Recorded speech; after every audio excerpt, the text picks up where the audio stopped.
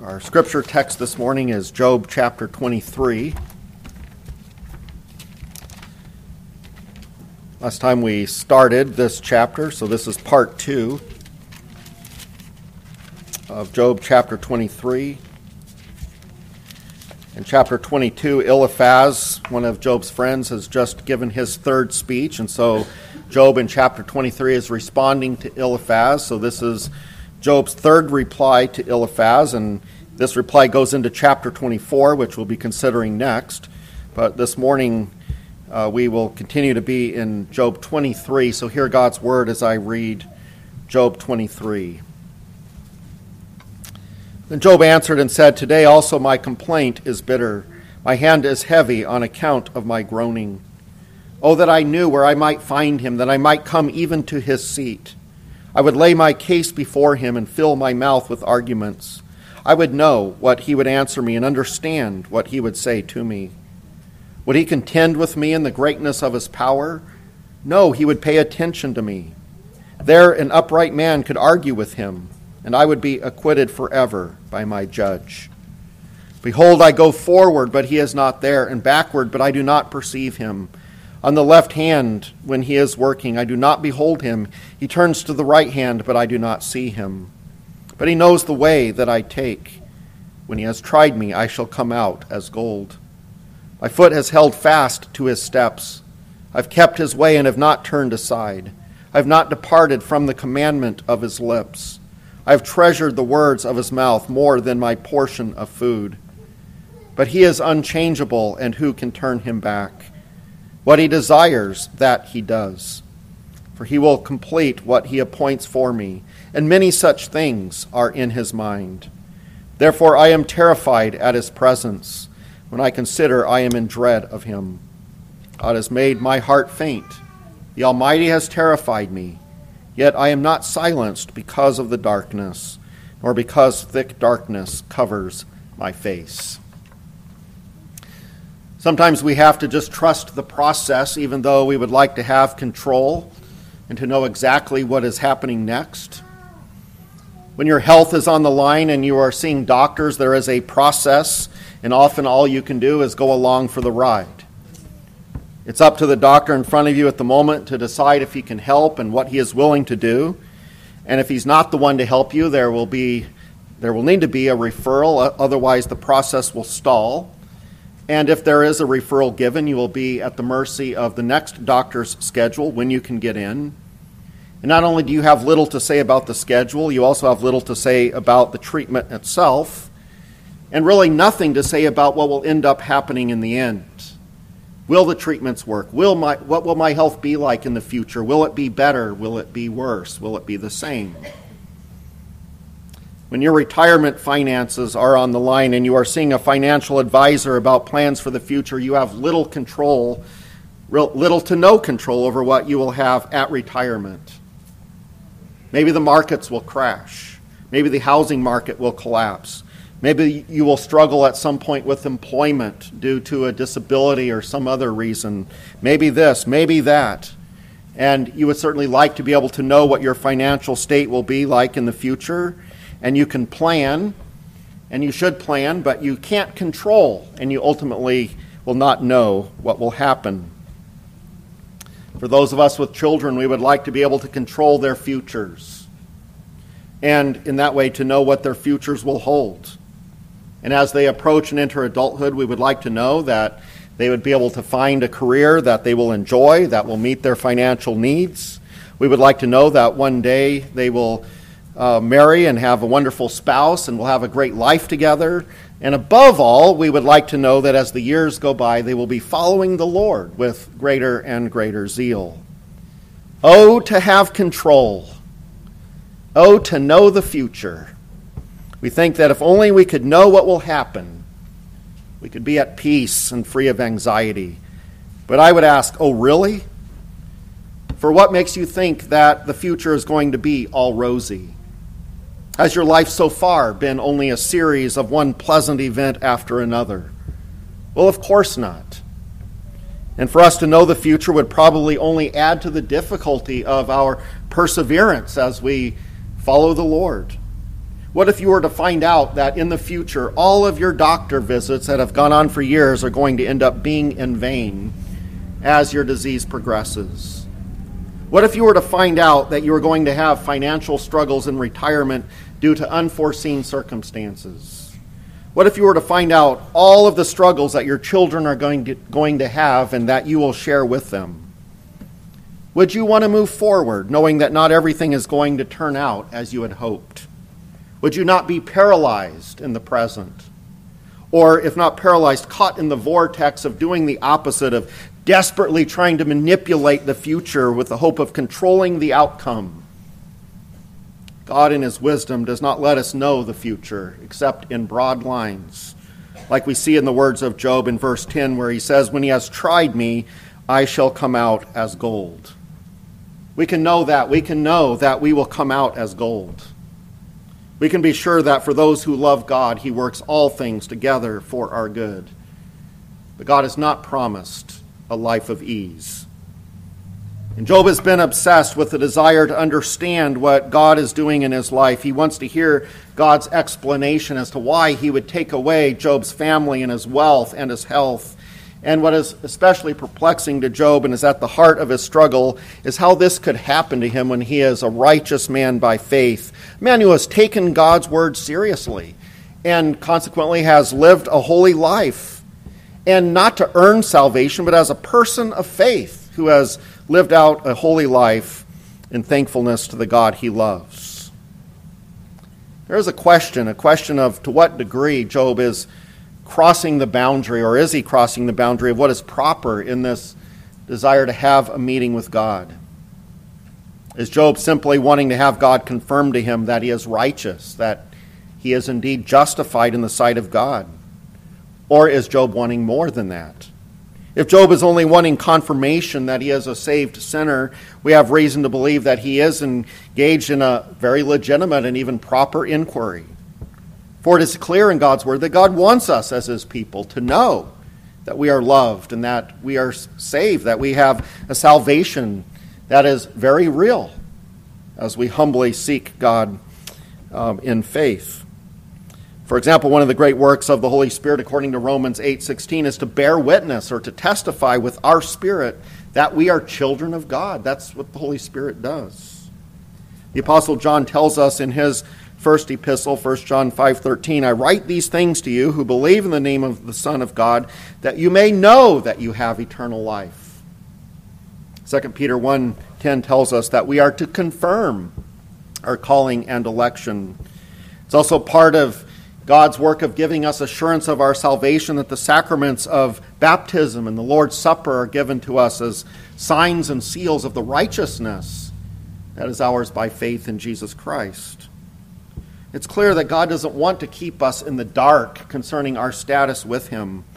And the message of the gospel is clear, that if you receive Christ as your Savior by trusting in his saving work on your behalf, you are a forgiven child of God, and you can never again be separated from God.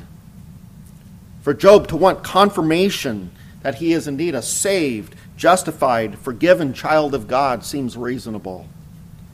At the same time, it could be argued that Job is already convinced, fully convinced, that he's righteous by faith. And in fact, it's his strong faith and his insistence that he is justified that compels him here to boldly seek time in court with God, explains why he knows, as he says, he will be acquitted. This leads us to wonder if Job is seeking something more, namely an actual explanation from God why he has treated Job as he has. So Ronald Henko, in his commentary, he thinks that Job is going beyond simply just wanting to have a confirmation of his salvation, and he criticizes Job for expecting God to answer his questions, and he writes this: "Job is so foolish as to think that he will find help and comfort in having God answer his insistent why. He does not expect God to justify himself, but foolishly thinks if God will only explain, then he, Job, will be strengthened. Job does not understand that God owes no one an explanation of his ways. This is the great lesson of his trials. Indeed, to expect an explanation is an offense against the majesty and sovereignty of God. Nay, but, O man, who art thou that repliest against God? Shall the thing formed say to him that formed it, Why hast thou made me thus? Romans 9:20. The context is different in Romans, but the word of God there is apropos to Job's situation and to all God's ways with us. We too, when we question God's ways and think we cannot be at peace unless he explains himself to us, will find him a God who hides himself. He is there always to sympathize, to help, to soothe, but he will not be there to stand prisoner at the bar of our questions and to be judged by us. End quote. Well, based on God's response, which is going to come to Job in future chapters, it's evident that Job doesn't always have the right perspective and the right attitude toward God. But I'm not ready to say that that's happening here in chapter 23. I think that basically Job is wanting God to assure him of salvation. Though, of course, naturally, if God were to do that, that would be the grounds that Job would use for questioning God's ways with him. So even if Job is not currently questioning God, it does seem that questioning God is the main motive behind this desiring a meeting with God. But I think there are some nuances here to what Job wants that need explanation. We know Job is quite sure that if he has a meeting with God, he would be acquitted. He's quite sure that he has done everything that God requires in order to have an intimate, personal relationship with God. He's not questioning that he has faith and what he should expect from God because of it. Last time I pointed out Job's growing faith. In fact, that is manifesting itself in a growing confidence to stand before God. Now, last time I didn't explain verses 11 and 12, but these also relate to Job's profession of faith. When he says, My foot has held fast to his steps, I have kept his way and have not turned aside, have not departed from the commandment of his lips. I have treasured the words of his mouth more than my portion of food. And so Job is expressing the fact that he has taken his walk with the Lord seriously. And he directly contradicts Eliphaz, who has accused Job of all kinds of sins, including not receiving instruction from God's mouth. That's in chapter 22, verse 22. Job says that he has kept God's commandments and has treasured the words of God's mouth, in fact, more than food. By the way, what Job says here parallels what Jesus said in John 4 to his disciples, which is what we've been working through in our evening messages. But in John 4, Jesus says to his disciples, My food is to do the will of him who sent me and to accomplish his work. Back in verse 7 of Job 23, Job indicated that he was upright. That's a term that mostly has to do with how one lives in relation to one's neighbor. And Job is insisting by saying he's upright that he is treating his neighbor in a way that's pleasing to God.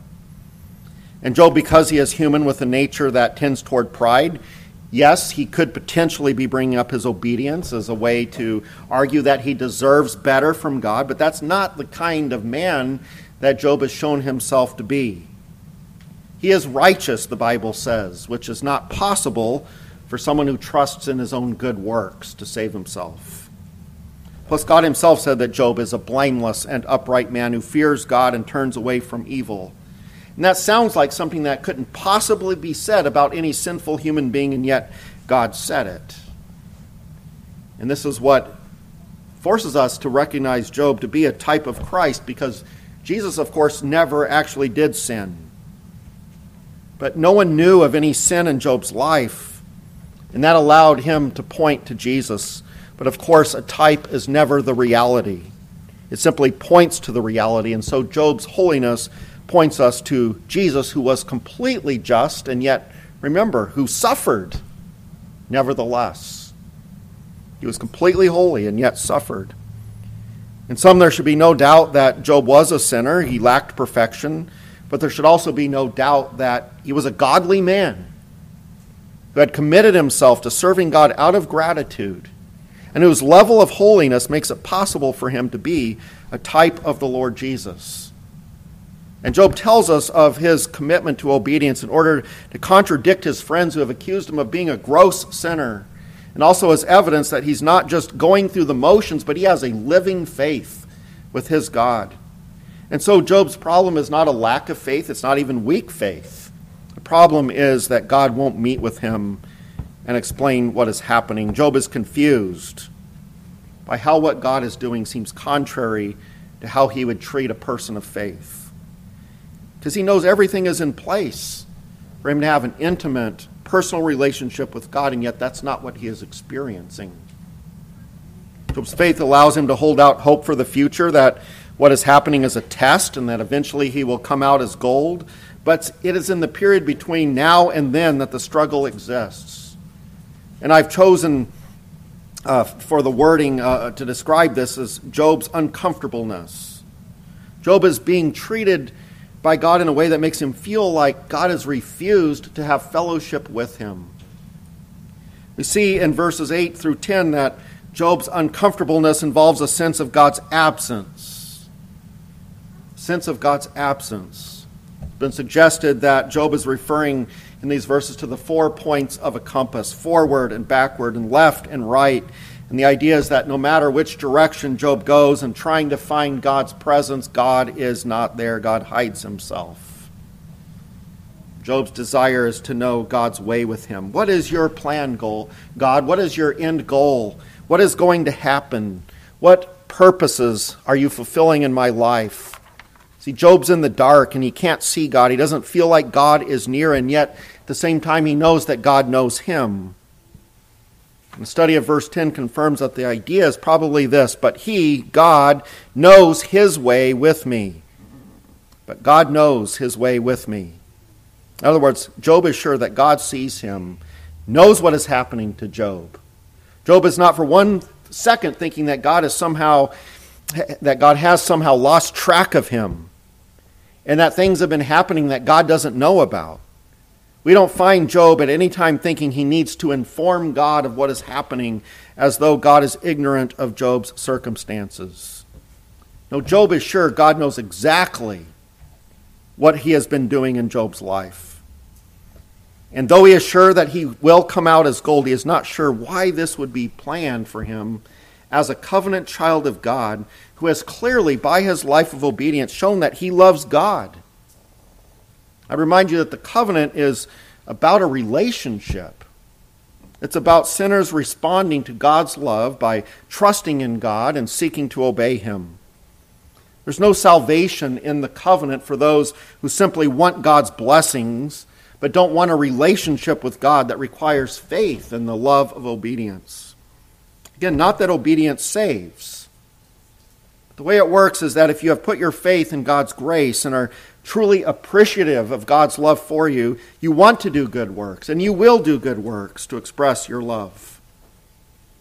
It's no different than how in human relationships, those you love and appreciate you treat with love. It doesn't make sense to say that you have a relationship with a friend if you regularly mistreat that friend or even treat him lovingly, but the motive is only what you can get from him. But a true relationship involves reciprocating love.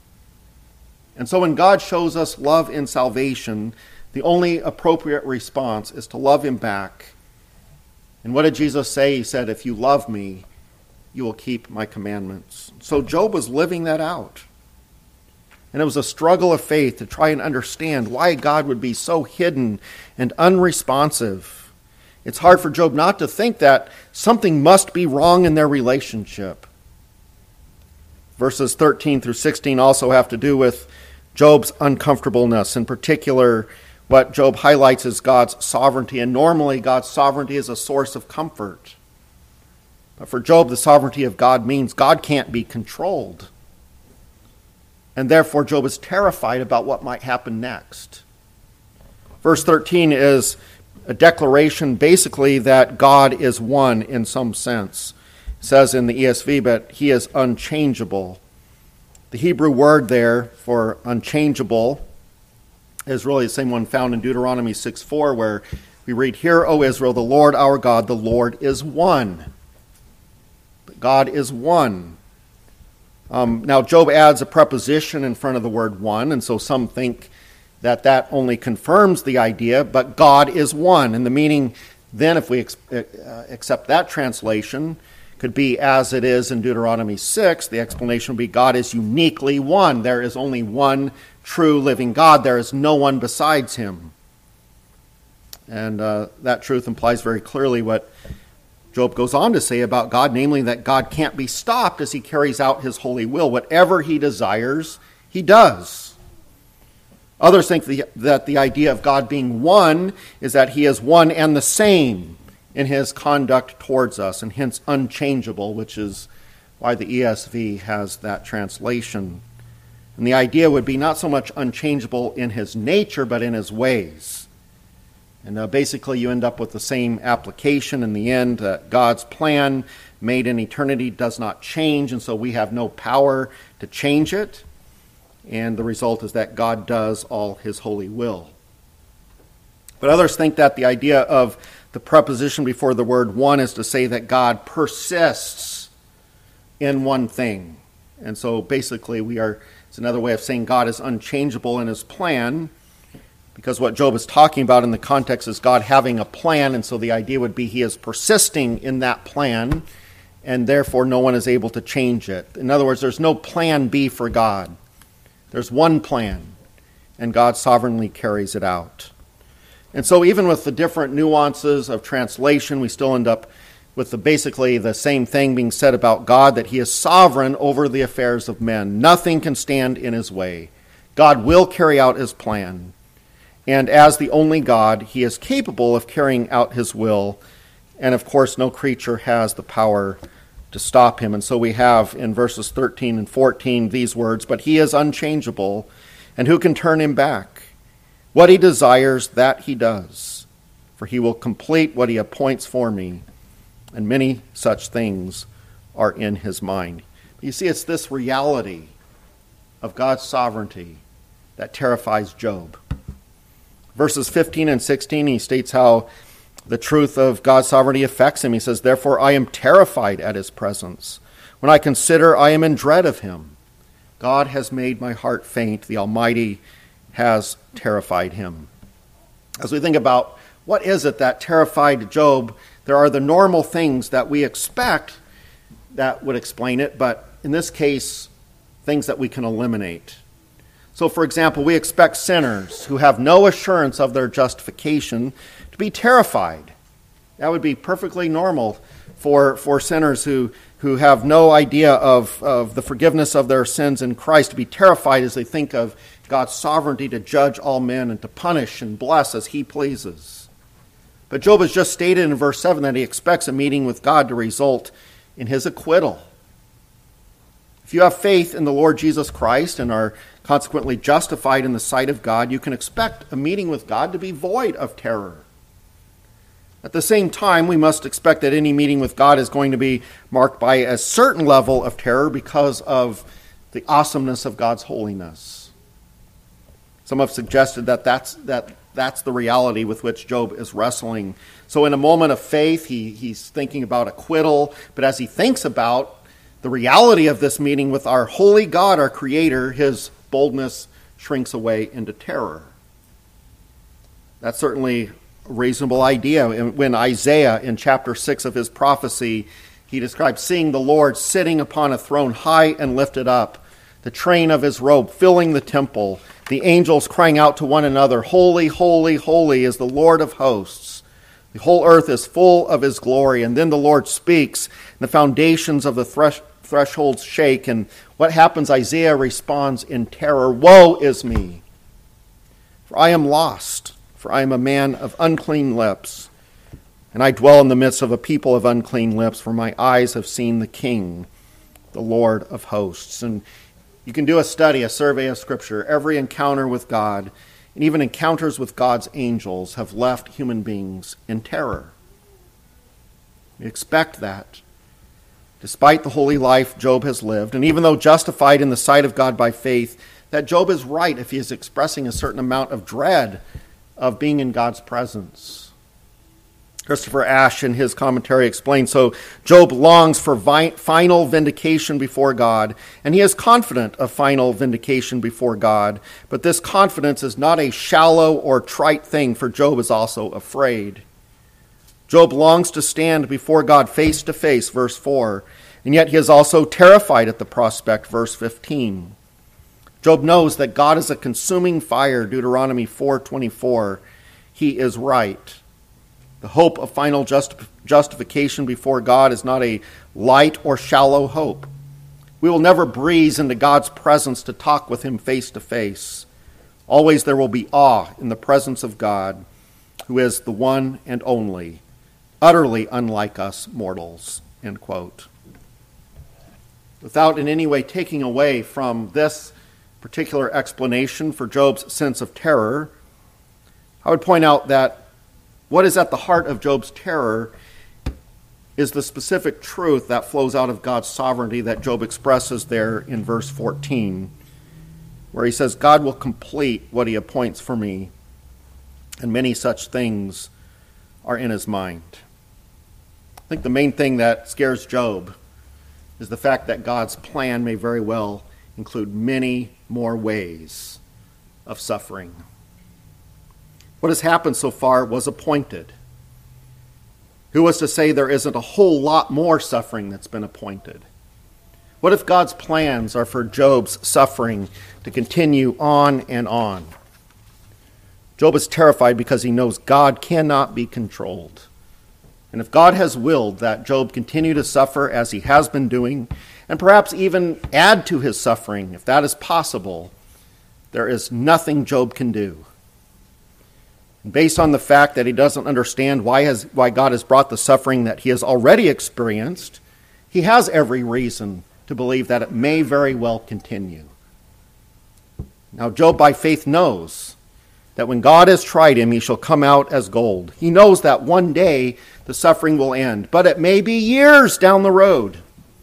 And it may be that God plans to ramp up the level of suffering over that time. We just don't know. Have you ever realized what Job is realizing? Have you ever come to see that you are not in control of your life?